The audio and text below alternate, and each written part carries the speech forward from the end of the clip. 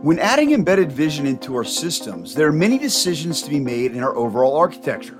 With the rise of CMOS imaging sensors to replace CCD sensors in machine vision applications, how do we decide when an FPGA or a processor is right to handle the complex application layer to turn our designs into viable products?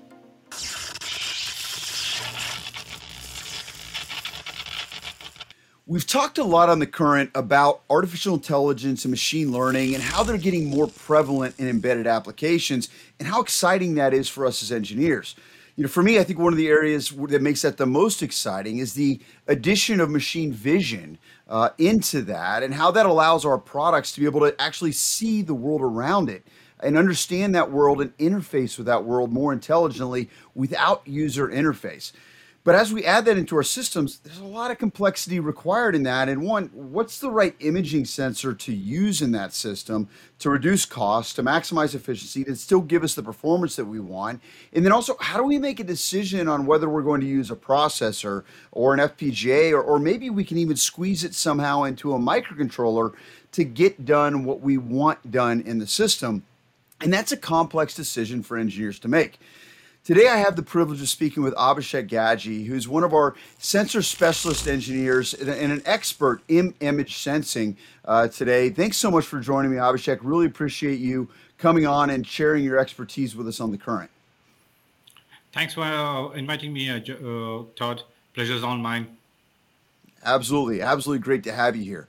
I know when I was doing designs, many years ago, and was looking at anything that was going to be utilizing a camera for anything that even kind of resembled a machine learning application at the time. Pretty much, I was having to look at CCD cameras to have the kind of resolution that I needed, but there was certainly a lot of cost in that. We've certainly seen the rise of CMOS sensors kind of encroaching a lot of the market space that we've seen with CCD. What's the benefit of using a CMOS sensor, and what's giving it the ability to kind of compete with CCDs these days? So CCD image sensor and the CMOS image sensor technically both convert light to electrons, but what differs at the base level is the underlying technological setup. You said it correctly, for a very long time, the CCDs were known for their high quality image and low noise, but they are expensive to manufacture, as you said. And the other side is they require a lot more power, sometimes 100 times more than a regular CMOS sensor. Luckily, CMOS technology has advanced to a point where they are fast approaching the capabilities of a CCD sensor. The modern cameras which you see have been growing in resolution and on the other side shrinking on size because of this unheard technology developments on low light sensitivity, on pixel innovations, and different pixel architecture, for example, RGB NIR color filter arrays. And the other thing is CMOS cameras have a higher frame rate, which is not possible with the CCD counterpart. This is because reading of a pixel can be done much faster and you don't have to wait for the CCD's charge transfer. This feature is essential for a machine vision system and where often real-time processing is important. This improvement and the strong price to performance ratio from a CMOS image sensor will definitely be a game changer in the machine vision industry. Yeah, we're definitely seeing that. I mean, I think it allows us to, integrate imaging into a lot more applications than it used to be. In a lot of the applications I was looking at, you really had to be able to handle a high level of cost to integrate a CCD in. The market had to bear that. And so there were very few applications where that was applicable. You could put it, on an assembly line, reading and maybe taking a look at, bottle caps on top of a bottle to make sure they were placed properly, because that was fine. You didn't need very many of those. And, you could eat the costs of that in an assembly line. But in a consumer application, it was completely and totally irrelevant technology in a lot of cases. So it's exciting what CMOS has really opened up for us, I think, in a lot of ways. Obviously, if you're having to design a discrete camera with a sensor, and put down maybe a CMOS imaging sensor with that discrete chip and then try and get the optics, to work with that, that turns into a very, very complex design. Are there ways to use, I know there's a lot of imaging modules out there today, but that does again kind of raise our costs. Is there a way to do that and not increase pricing too much? And to do that, I mean, use an imaging module as opposed to just a sensor? So you said it. What you said earlier was there are traditional camera manufacturers where they know there's the know-how of how to use an image sensor, and then there are new markets where people are coming in trying to use an image sensor into their products. So these can be two different customer segments where you can see a clear difference where they want to use a chip-down design or go with the modules. On the other side, if you're looking into customers who have low volumes and want to have a quick time to market also, this is where the module options shine in. And with the new developments, with the wafer technology and the optics, the modules are not that expensive. You're not looking on a huge add-on onto your existing design, which would then to kind of take you away from the module design.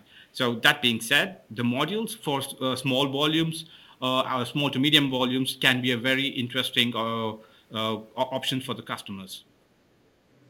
Yeah, definitely seeing that. I think because as soon as you go and you buy, we obviously some of our bigger chip down lines for the camera sensors themselves would be lines like on Semi, who have a great portfolio of that, but of different sensors themselves. But then you've got to put the optics on top and handle that complexity. So having a module and being able to get a module cost effectively is a huge benefit. I think in a lot of applications from a volume standpoint, what do you think the inflection point is when an engineer should use a module with today's kind of pricing scheme versus actually investing in doing that complex design and going through that process of their own optics and things along those lines? So if the engineer or the company wants to develop the image camera from the scratch, the volumes that they should look into for a good return of investment should be somewhere in the range of 25 to 50K. If anything Okay. less than that, a module would be a good option. And keeping in mind with the present suppliers that we have in our line cards, the customization, you're not talking about tens of thousands of customization costs. You're talking customization costs which are unheard of. So the customer can take advantage of these setup and then create the custom modules if they are looking into low volumes. Right, and I think that certainly makes sense. It's tough to amortize, the costs of that very complex design. I think it volumes underneath that 25 50K that you mentioned. So I think that makes a lot of sense there. So when you're choosing an imaging sensor as an embedded engineer, what are some of the key considerations that you've got to take into account in regards to what's available in the market today and what your needs of your system actually are? So coming to a selection of image sensor, thanks or no thanks to the camera or mobile industry, it's always that more pixel is better. But that's not the case. We have to go back to the very basics, where the most important factors being resolution, sensitivity, dynamic range, speed, shutter type, color, or mono. So if you get down, or if you have answers to all the 6 points, you can really narrow down your options to a small subset of suppliers and their options. When you talk about resolution, typically you need 2 pixel to measure a characteristics. Can be a defect, can be a object.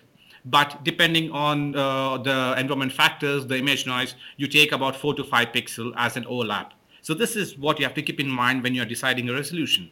Second is the sensitivity. This is important when you are working in challenging environment such as low light conditions or high demand for image quality conditions.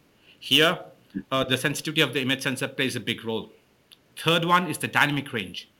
This means that the capacity of the image sensor to accommodate different brightness level in a single frame, in a single image. That's what defines the dynamic range. For an outdoor environment, you need a image sensor with a higher dynamic range than when compared to an indoor environment. Next is the speed, whether you want to capture 1 frame per second or you want to capture 500 frames per second. This is something which you have to decide. Then is the shutter type. That's the main difference between global and rolling shutter. Global is typically used in machine vision applications where there's movement involved, and rolling shutter is used in applications where it's static. imaging is required. And last but not the least, color or mono. It's kind of a virtual mandatory if you're using image sensor in security application that it has to be a color. But for most of the machine vision applications, a monochrome sensor can also be sufficient. That being said, you have the six factors. How do you select one? The evaluation kits, which are provided from the suppliers presently, they give a good starting point to evaluate all these features and then to select the right image sensor according to your requirements. Right, right. Makes perfect sense. And then beyond that, when you're selecting those requirements for the image sensor itself, then you've got to make the decision on, what's going to be the brains of the system, what's actually going to interpret that data from the image sensor. And, I think typically when I'm working with engineers, the decision is almost always between an MPU and running an operating system of some kind versus running an FPGA, and using the FPGA's power and just that real time logic. How do you make that decision as an engineer? When does it make more sense to use an FPGA versus a processor? So at the highest level of processing, FPGA provides the greatest advantage. It's because of the speed and the flexibility. The name FPGA are most suitable when you require highly efficient parallel processing applications. They are better than a GPU or a CPU out there. And they are reprogrammable, which provides flexibility for the design changes and new functionalities that cannot be achieved from the other different architectures. And in terms of efficiency, an important consideration in the machine vision designs, FPGA are superior to both GPUs and CPUs.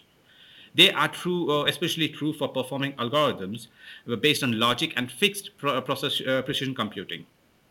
And last but not the least, FPGA is strong for the parallel processing and continuous processing.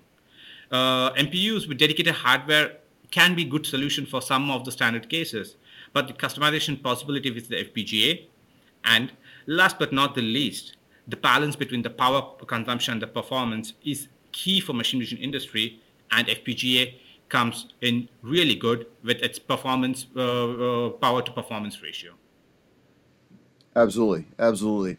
And certainly we've seen lines for us like Lattice, who have got some great FPGAs in this area, and also some of the bridging devices they have, like their cross bridge platform and things like that to allow for interface of cameras into the rest of the embedded system. Make that very, very easy for engineers to get that up and running and working with. When you're selecting an FPGA, be that with a Lattice or a Microchip or many of the other FPGA vendors out there, what are the considerations to be looking at so that the FPGA is going to work for what you want it to do? So when you're selecting an FPGA, it's really important to look at the logic elements, what is provided as external hardcore IPs on the peripheral side, because for your given application might be that you don't require a high-end FPGA. You might require a low-end FPGA, for example, what's provided from Crosslinks from Lattice.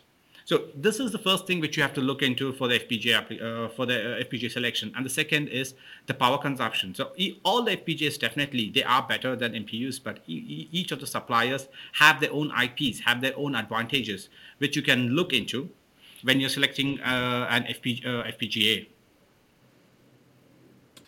So, what are some of the key features that you need to be looking at inside of your FPGA, and that really need to be implemented by the FPGA itself in an embedded division design? So on the FPGA side, as I said, it's the parallelism is what is most important. So any functionalities, algorithms which can be done parallelly can be implemented easily onto your FPGA. Other than that, there can also be sensor bridging, sensor aggregations. That means by sensor bridging, you mean a different image sensor has different interfaces. It can be a parallel, it can be SLVS, LVDS, or a MIPI interface. But on the other side, if you're using an MPU, for example, it might not have these interfaces. So FPGA can be used also for the interface bridging. The second is sensor aggregation. You can have multiple image sensors linked to a single processor of the FPGA. IPs, image signal processing. This is one of the key important features where FPGA shines. Because if you look at the features like alpha blending, bias interpolation, edge detection, white balancing, these can be done parallelly. And then instead of having to wait for the sequential execution on the MPU or CPU out there, FPGA can work perfectly here. Last but not the least is the signal splitter. You have your information, you have to send it out to different outputs, can be to HDMI, can be multiple displays, whatever it is. You can use FPGA for the FPGA splitters. That being said, there are new FPGA improvements where you can also run your machine vision algorithms. There are AI solution stacks available, IPs available out there, which can be readily used to implement these features onto your FPGA. Right, right. And I mean, you've got to take a look at the speed, the number of logic elements in there, and then certainly we're seeing the costs on that becoming more and more viable. Again, with our lines like Lattice, to be able to, you don't have to go with the super high end, very expensive FPGA in order to work in a lot of systems these days, which is always very, very exciting. Um, what are are there products you see in the market that make it easier for engineers to kind of get started with their machine learning or embedded vision applications? So, oh yeah, that's a really good question because traditionally, when you hear about FPGA, people think that FPGAs are the most difficult to program, require Yeah. special hardware, special skills like the HDLs, such as VHDL or Verilog. So, but presently, a lot of suppliers out there, they do have uh, what you call easier synthesis layers, which you can use to enable targeting C and C++ codes to your FPGA. And from the suppliers like Lattice and onsemi, they do have these features where we can quickly use their software, softwares and programs to target your FPGA applications. And that's on the software side. On the hardware side, there are development kits out there which you can use right out of the box to enable your machine vision design. You can use this as a reference design, and almost all the features are out there in such reference designs. For example, from Lattice, there is embedded vision development kit, which works with a variety of image sensor suppliers, and also the AR0234, for example, if you take from onsemi. And then there's the Polar Fire video kit from Microchip, which has similar features. Yeah, and the ecosystem is so important in any design these days. I think being able to know that there is that tool set, there's the hardware to do your proof of concepts, absolutely incredible. And to see lines like Microchip and Lattice really developing that in this area today, I think it makes it a very, very easy choice for engineers. But there are a lot to choose from, and that's certainly something that we at Future Electronics would love to help embedded engineers take a look at the different options and make a decision on what's the right option for them to get their designs up and running, up on a proof of concept platform so they can do their own circuitry and fit it into the application that they're going for, which is always, I think if you can get that leg up based on something another engineers already done and taken a long way down the path, your time to market is reduced enormously, which is exactly what we all want to accomplish to get that product up, running, and into revenue for our companies even faster. Abhishek, thanks so much for joining me today. This has been really, really insightful. Really appreciate you sharing your in-depth knowledge in this area of technology, and just I think this is one of the most exciting areas where embedded electronic design is going. And I absolutely love learning more about where machine vision can go, how we can integrate machine learning and AI into that, and appreciate your expertise in helping me to gain my knowledge in that area. Thanks also to our audience today. We really appreciate you taking the time to join us on The Current. If you're looking at embedded vision designs, or if you're looking at making a decision on an FPGA or what type of imaging sensor you might want to utilize for your design, or anything else in the realm of embedded design, we at Future Electronics and our engineering staff would love to come alongside you, be an extension of your teams, and help you in that decision-making process and give you access to engineers like Abhishek so that you can get your designs up and running and work through any issues you may be having even faster. Please reach out to us at Shaping the Future at futureelectronics.com. Again, that's Shaping the Future at futureelectronics.com, and we'd love to help you. Thanks again so much for joining us on The Current today. We'll see you next time.